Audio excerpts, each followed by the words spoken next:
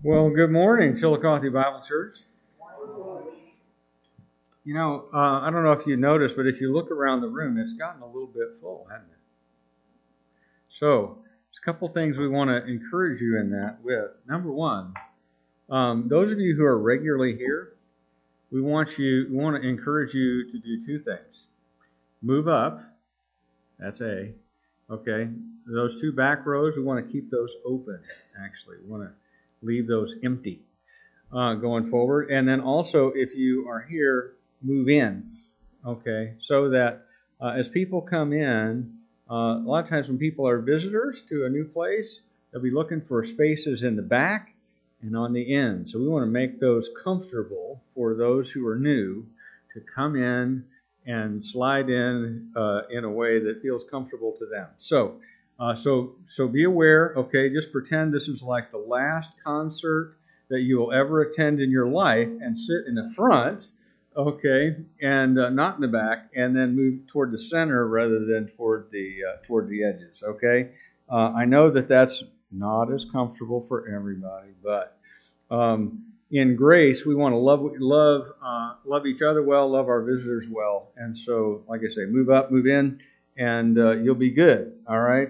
We are talking about the possibility of actually opening up another service in weeks to come. But before that would happen, we want to make the most use of the space we have in here. So, also a couple other things. Annual reports. If you are a member here at Chillicothe Bible Church, especially, I want to encourage you to pick up a copy of the annual report that is out in the foyer.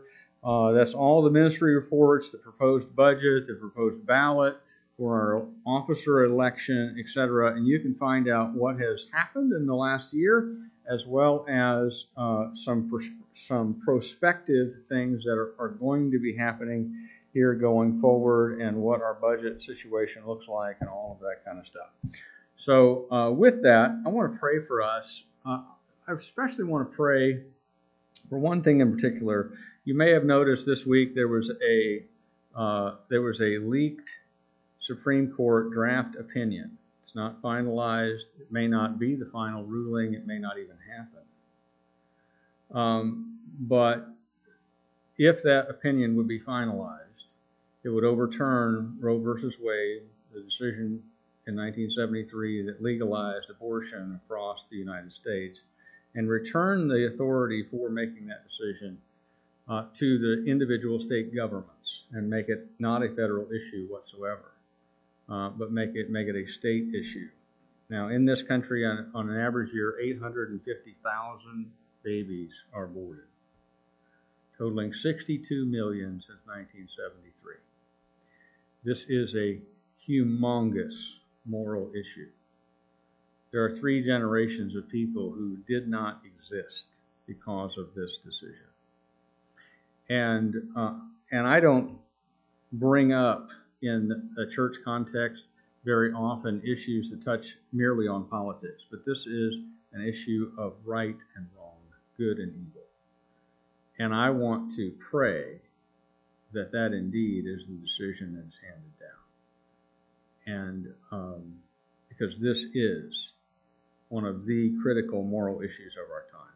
And so I want to pray for that, but also pray for our service and our time in the Word. So if you would, please join me in prayer. God, our Heavenly Father, when we consider that you are a just God, we tremble for the fate of our country and the wickedness that we have done over the last 50 years. Father, millions of children in the womb have been put to death. In about 99% of the cases, for no reason other than that their arrival would make life difficult. Father, forgive us. Forgive us for what we have done, what we have allowed to be done in this country. Father, we pray for our Supreme Court. We know that they are not the Supreme Court. that the Supreme Court is at your feet. But Father, here in our country, in a temporal sense, they are the Supreme Court. And we pray that they will do the right thing at long last and overturn decades of evil that have been done. Father, we know that will not mean that this is all over. There will be 50 states, one of which is the one in which we live. And in some of those states, including this one, abortion will still be legal on demand for any reason at all. And Father, we pray that you would help us, that you would pour out your grace on this country in a way that results in us starting, even in a minimal way, to do the right thing. Father, we are people who love darkness. And we need your forgiveness. We need your renewal. We need your help. So, Father, we pray for courage on the part of these men and women who will make this decision. And we pray that Roe versus Wade will be overturned fully and finally. And then that each of the 50 states would see that when there's a choice between life and death, that you encourage us in your word to choose life, that we might live. Father, I pray, too, for our time in the Word. Father, help us to see clearly what your Word says to us. Help us to know you and to walk with you in obedience. We pray, Father, in Jesus' name. Amen. Well, good morning. We're going to continue. Is this wireless? It's on. But apparently it's not working. So, technical difficulties this morning. It's still on. All right. Well, this morning we're going to continue our study through the book of Titus. Titus is one of 3 short books written by the Apostle Paul to a couple of pastors that he discipled and then sent out to minister. So, as in our church, so also in the ancient church, that we make disciples and then send them out to minister. We equip them to minister and encourage them to do so. So, Titus is written to Pastor Titus, who was beginning his ministry to the brand new and growing churches on the island of Crete. And so, as you make your way to Titus, I want to tell you a quick story. I've probably told you this story before, but this message bears repeating in this context especially. When I was a young seminarian, in my first week at Dallas Theological Seminary, it was Spiritual Life Week.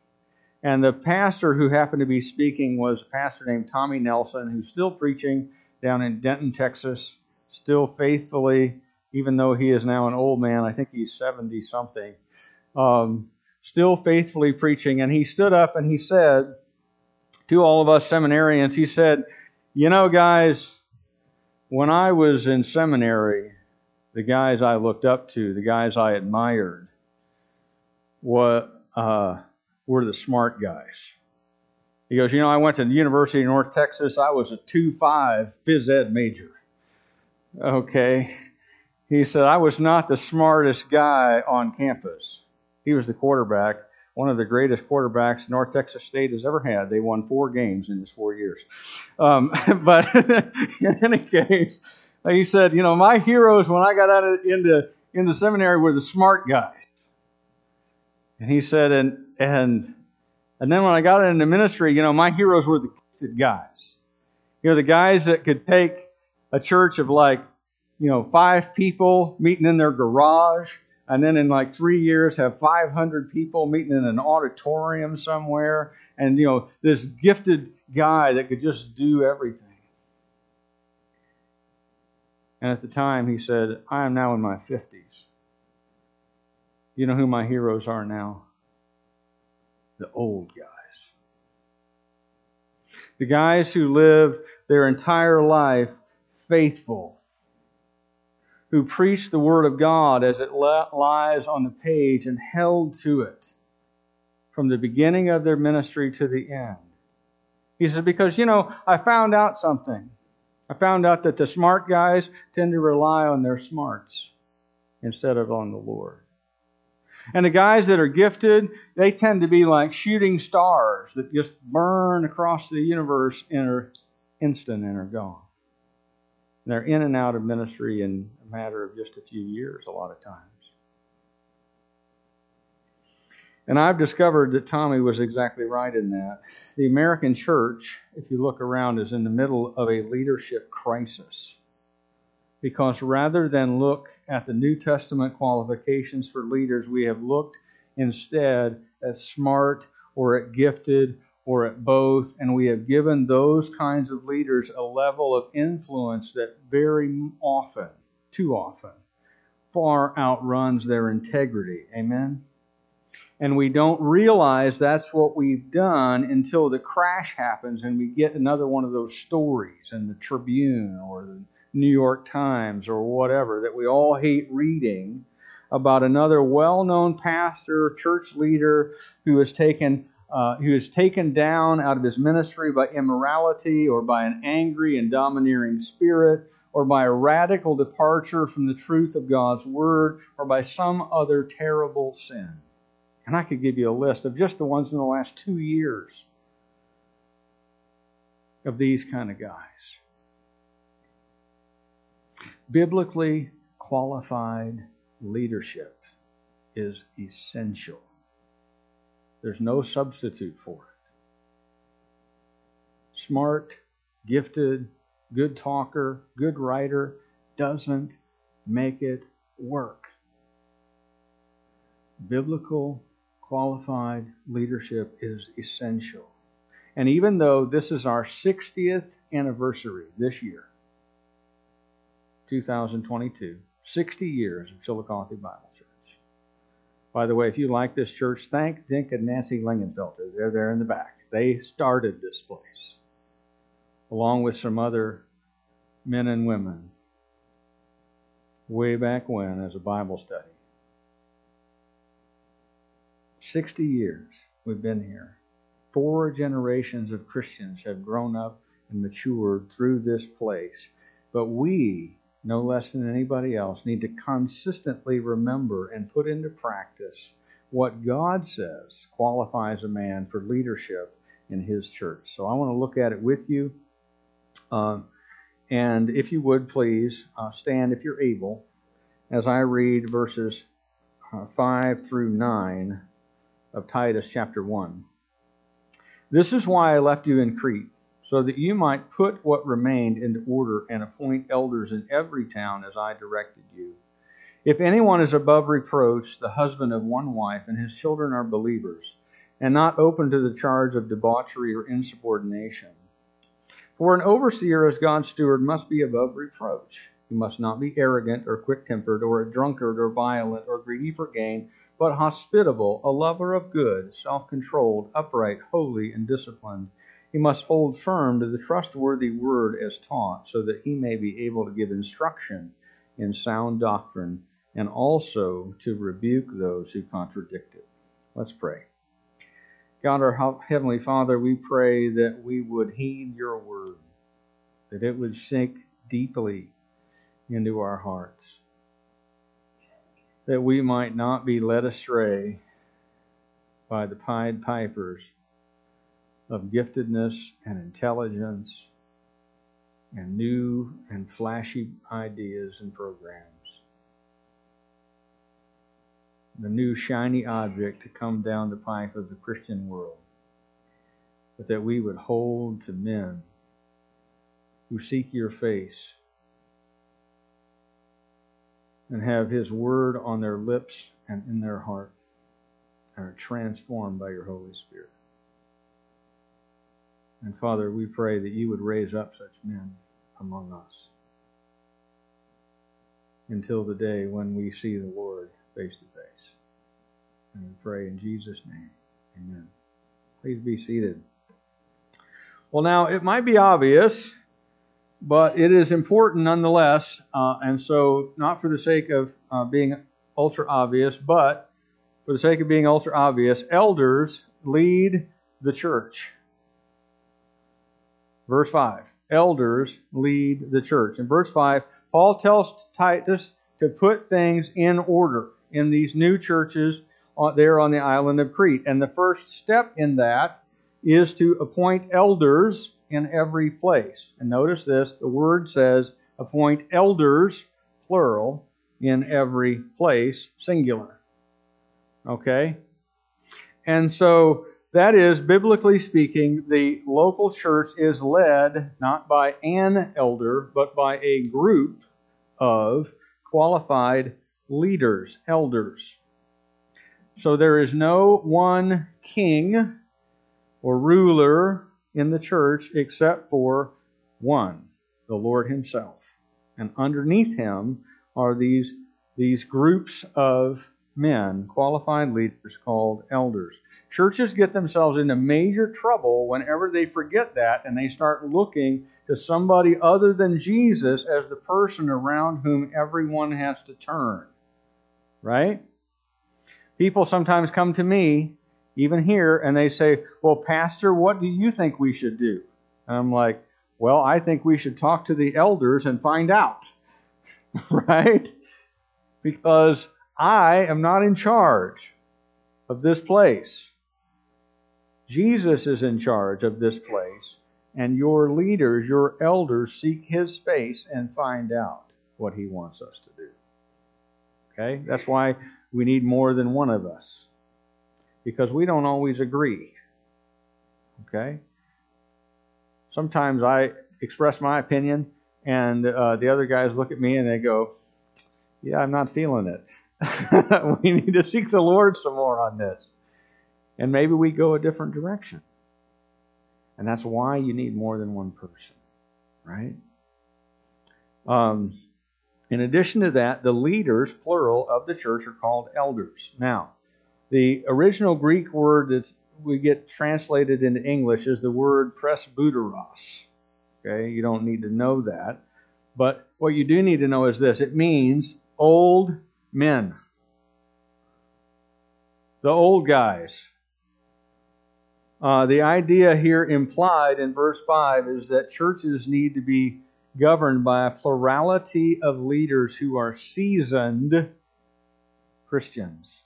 Guys who have been tested over time and found faithful. This is not the place for somebody who came to faith in Jesus like 2 weeks ago and now they want to be a leader. That is not how it works. You have to be tested and proven over time. You have to be a seasoned, faithful person, an old man, if you will. Somebody who's earned his stripes. You can't be a buck private. You've got to earn your stripes. You got to show yourself faithful over time. Now, before we move on, let me say one more thing. All the remaining verses here are what qualifies someone to be part of this plurality of church leaders. So in other words, the church is governed by elders. Okay, well, what qualifies a guy to be an elder? And there are 3 areas, and they all have to do with the kind of example that you set. They are these: that you have an exemplary home, that you have an exemplary personal life, and that you are exemplary in your disciple making. So that's what the rest of the passage is about, because there is real responsibility and real authority to the job, but before the job starts, you have to qualify to hold it, and you qualify by being exemplary in these 3 areas: your home, your personal life, and your disciple making. Okay, so we want to look at each of those areas here quickly. Verse 6 talks about the example that an elder sets in his home. And by the way, just so I don't forget to mention it later, this passage makes clear elders are all men. Elders are all men. Now, if you have a disagreement with that, just be aware, I didn't write this. The Lord did. And so if you have disagreement here, it's not with me, it's with the book. Right? It is with the book that the Lord wrote. And so take it up with Him. All right? Don't send me an email. All right? But elders are all men. And that's why the pronouns are all masculine singulars, he and his. And this verse speaks of an elder as, quote, the husband. I know that's not a popular notion in some churches, but it is what the Father's Word says to us. And our job is not to criticize the Word, but to follow it. So in addition to being a man, an elder has to be a certain kind of man. And that is, he has to be the kind of man whose faith is lived out in his own house. He lives in his home in a way with his family that is above reproach. Now, let me be clear on what above reproach means. It does not mean sinless. It does not mean that. Because if it meant sinless, then only Jesus would qualify to be an elder. Okay? It does mean that there is a pattern of consistency over a period of time of sinning less and of living your life in your home like a believer in Jesus Christ. That is consistent with your profession of faith in Christ, so that there are no major or obvious areas of your home life that discredits your testimony. In other words, if you want to qualify to be an elder, we ought to be able to bring in your wife, if you have one, and your kids, if you have them, if they're old enough to know, if this is the kind of man that they admire and look up to. That they would be willing to follow not only in their home, but as a leader in the church. We ought to be able to ask your wife and your kids, is this guy the kind of man at home that you would be happy to have leading you in other areas of your life? Because if the people who see you most and at the closest level don't admire you or see you following Jesus in a way that sets an example for them, then here's the question. Why should any of the rest of us follow you? Right? You need to be a man who sets an example at home. Another aspect of this is what the text says next. The text here says, the husband of one wife. Now, there's a lot of debate about what that means exactly. Virtually everyone agrees that it excludes polygamy. So you can't have more than one wife.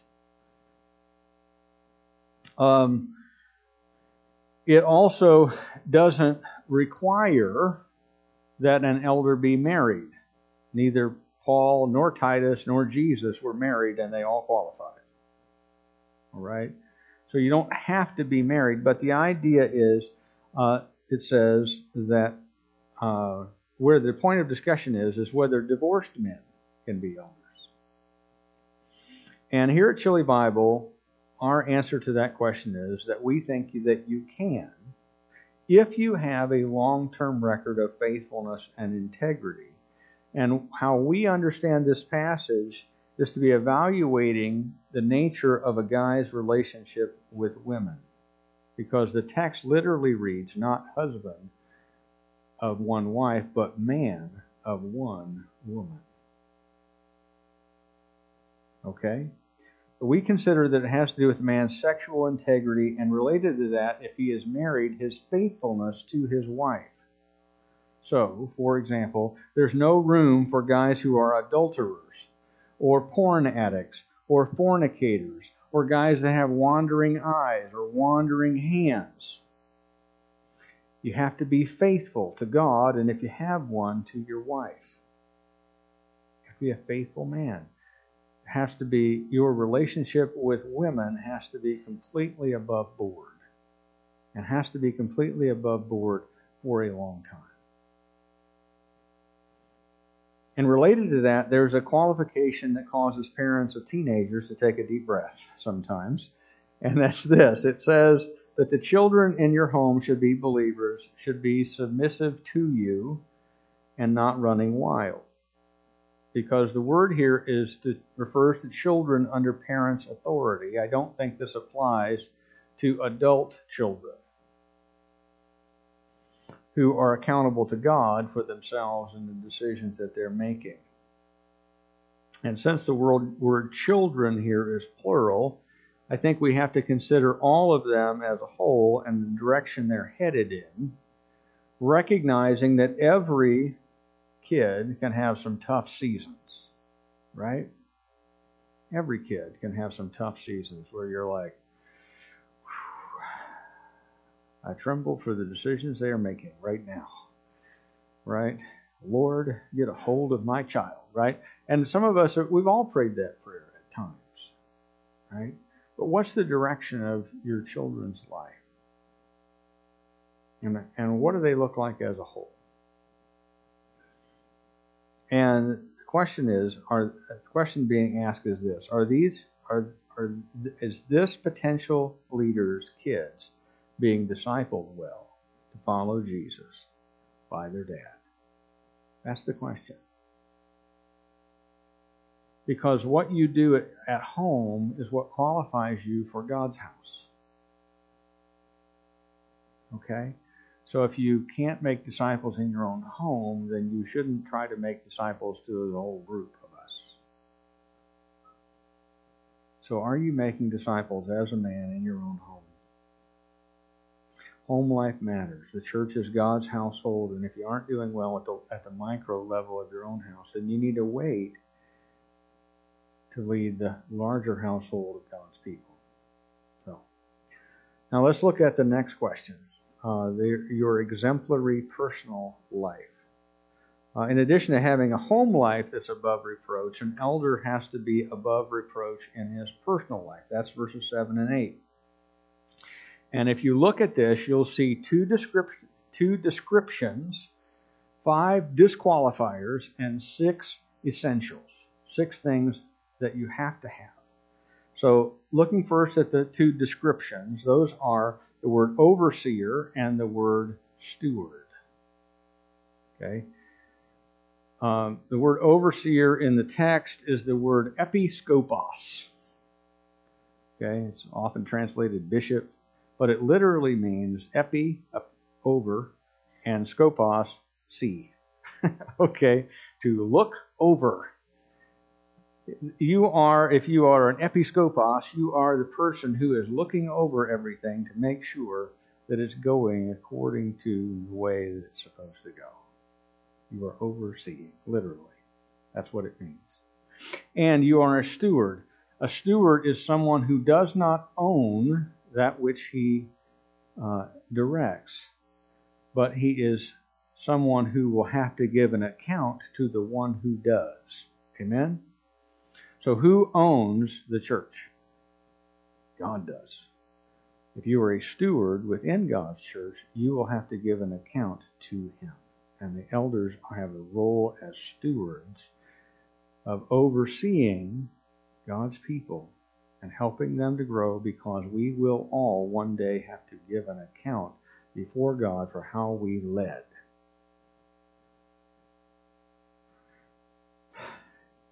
And if you are an elder, take a deep breath right there, right? Because that is a serious responsibility. It's a serious responsibility. You have to give account for everybody else. Now, so being an elder does not mean you're in charge of the church. It means you're responsible. And you will give an account to someone else, to the Lord himself. So putting both together, an elder is to oversee the ministry and the people of the church in such a way that they can give a good account to the master on the day he returns.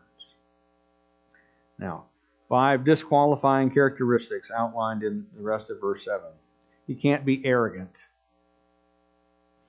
Church leadership is no place for somebody who thinks that he is God's gift, rather than someone who thinks that he has been the recipient of great gifts from God and is amazed by that fact rather than puffed up about it.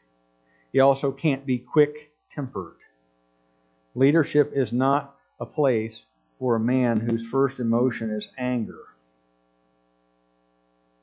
He can't be a drunkard. So no addictions can rule his life.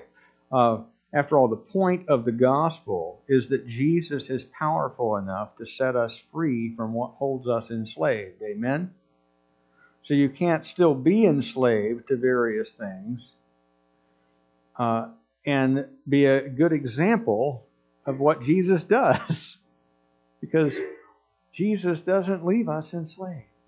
He does not intend for us to be enslaved to alcohol or to drugs or to pornography or some other enslaving, addictive pattern of behavior. He intends for us to be set free. In addition to that, he can't be violent. Nobody should be in fear for their safety around a church leader.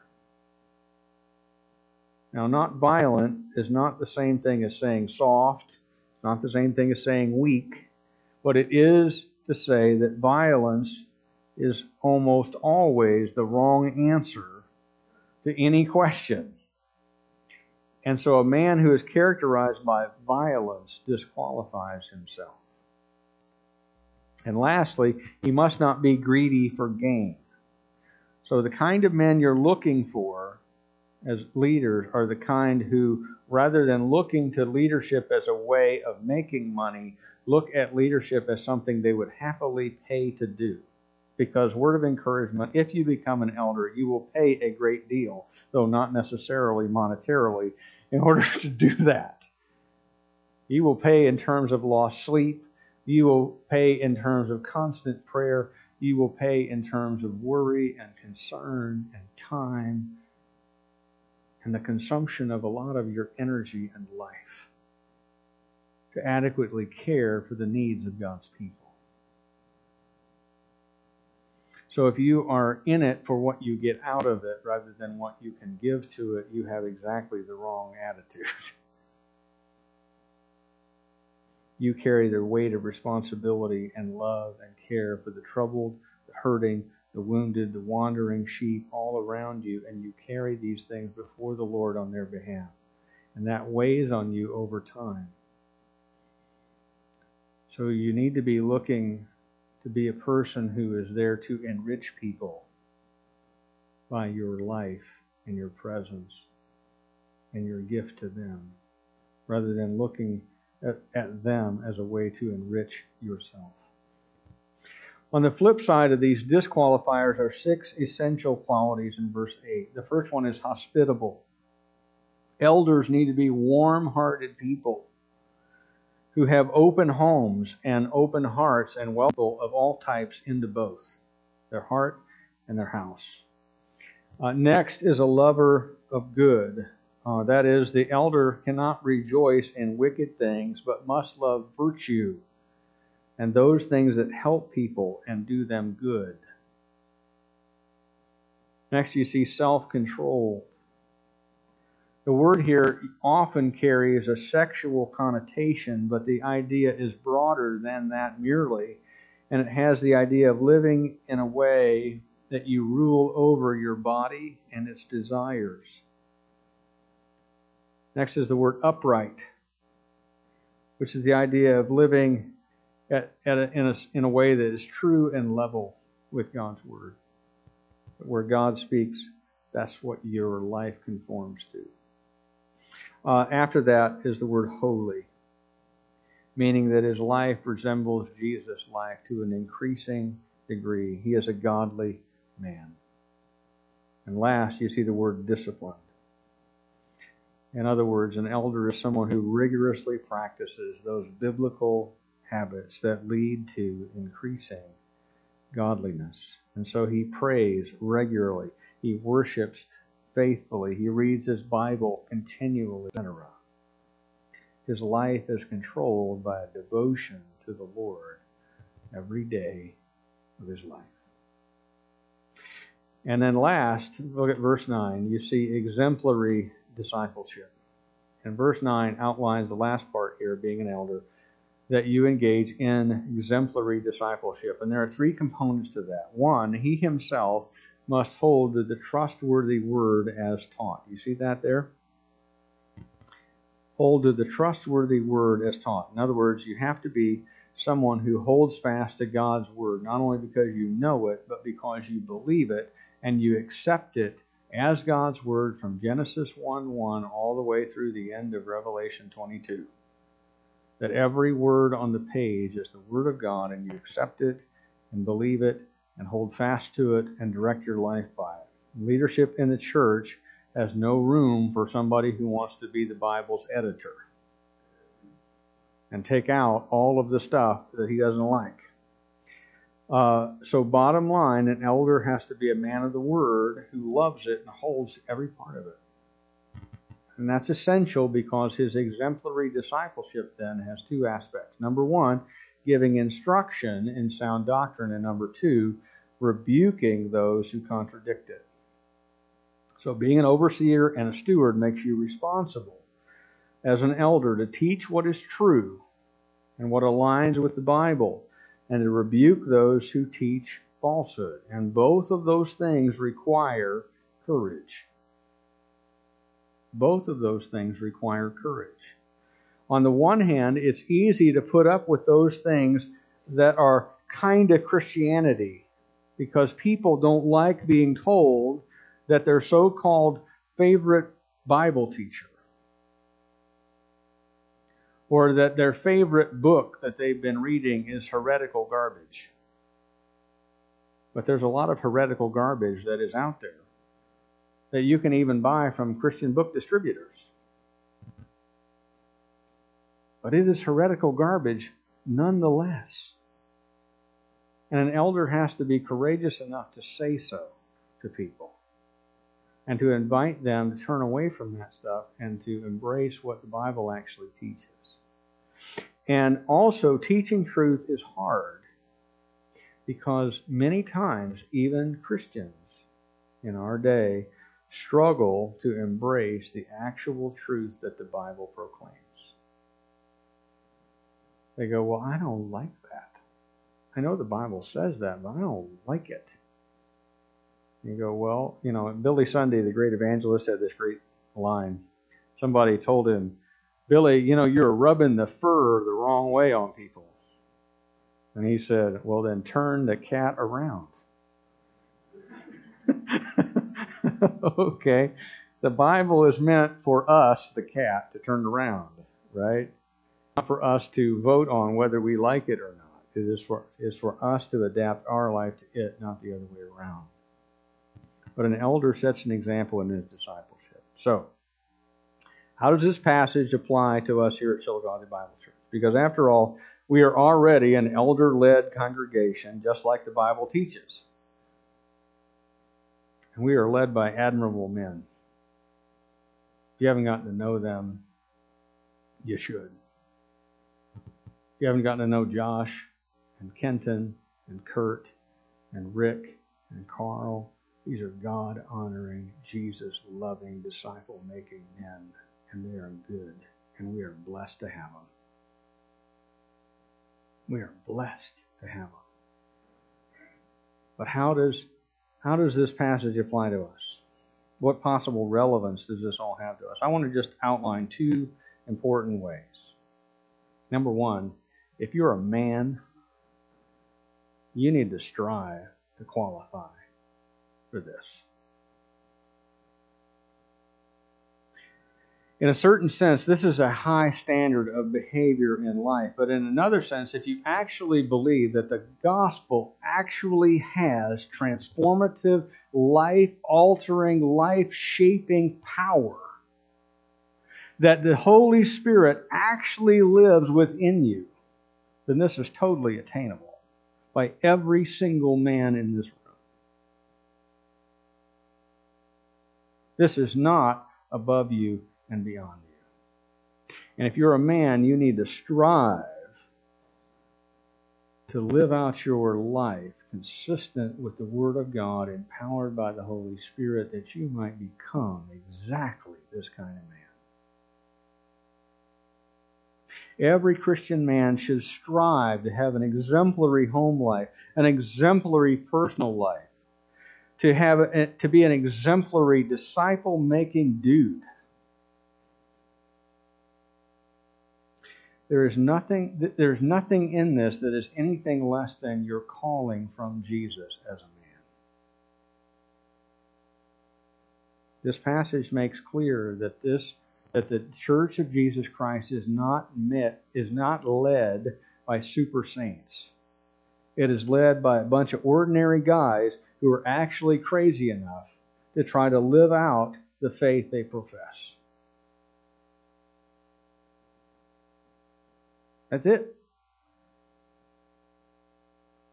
If you are crazy enough to actually try to live like Jesus, then you become, over time, one of these people.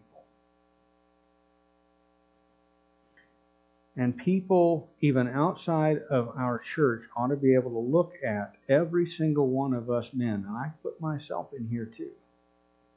They ought to be able to look at every single one of us and say, I am not a Christian, but if I ever became one, I would like to be one like that man, because it is clear that he has been with Jesus.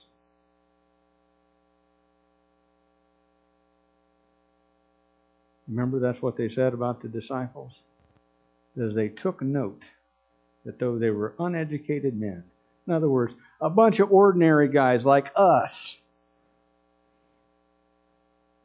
they weren't the smartest, it wasn't all the rocket scientists of the world.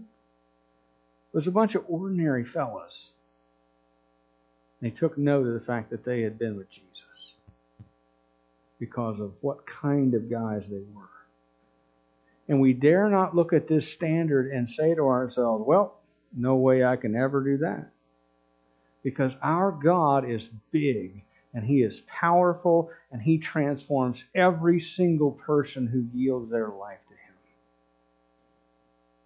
And so if you're a man and you need help growing into this, I got a challenge for you. Get yourself in a disciple-making group. We got a bunch of them. Carl, BC, would you shoot your hand up right there? This is Carl. Carl is one of our elders, and I am proud to serve with him. And if you're not in a group helping you become a disciple-making person, you need to see Carl today and get yourself in a group. And he'll help you, and I'll help you, because there's nothing greater than seeing men lay hold of the Word of God and have it lay hold of their life in a way that changes them from the inside out. Now, if you're a church member, then let me also say this. You have to insist on nothing less than this in your leadership. The Church of Jesus Christ is too important. Some of you are college students and you're going to go out of this place and you're going to go change the world in some other location. And praise God for you. But wherever you go, you have to insist on this. That you cannot have unqualified people leading you. We hold the mission of Jesus Christ, after all, in our hands. And we hold the gospel that we have to share with a world of lost people to win. There are over 250 million lost people in this country alone, and their souls matter. And so that the church would be the repository of the gospel, would be a well-led place, would be a safe place where predators do not have entry, where the narcissist is not allowed to lead, where those who are in it for the money are shown the door, or told where to sit that they might learn how to walk with Jesus instead of lead the place. You hear what I'm saying? This is vital stuff. And it is vital not only for the church, it is vital for an absolute world full of billions of people who don't know Jesus. And too often don't see any difference between what goes on in the church and what goes on in some other organization that they're part of. There's got to be a radical distinction. And so if you are a member of a church, you have got to insist on being led by exemplary men with exemplary home lives and exemplary personal character and who are exemplary at making disciples. We have to stop being willing to follow every two-bit narcissist who sounds good talking and writes a nice book or has a sick reel that they post on TikTok. We have got to do better. We cannot put up with someone who is a terrible husband or a lousy father or who's angry and domineering or greedy and violent and addicted and lustful. We need Jesus men. We need men who know Jesus and look like him to an increasing degree, men who will show and tell how to follow Jesus, and who will then lead us faithfully and humbly and gently and hospitably closer to him. Amen? Let's pray. Father, when we read a passage like this, we look at ourselves in the mirror and we go, oh, Lord, help me to live a blameless life. Help me to be worthy of the standard you've set in your word. Help me, Father, to live up to this. To be the best version of myself instead of slightly better than average. Father, help us to be discerning about what kind of men are needed in the church. Help us to be the kind of men that are needed. And Father, let us insist that your word will have first place in our hearts, in our churches, in our lives. And Father, we pray in Jesus' name. Amen.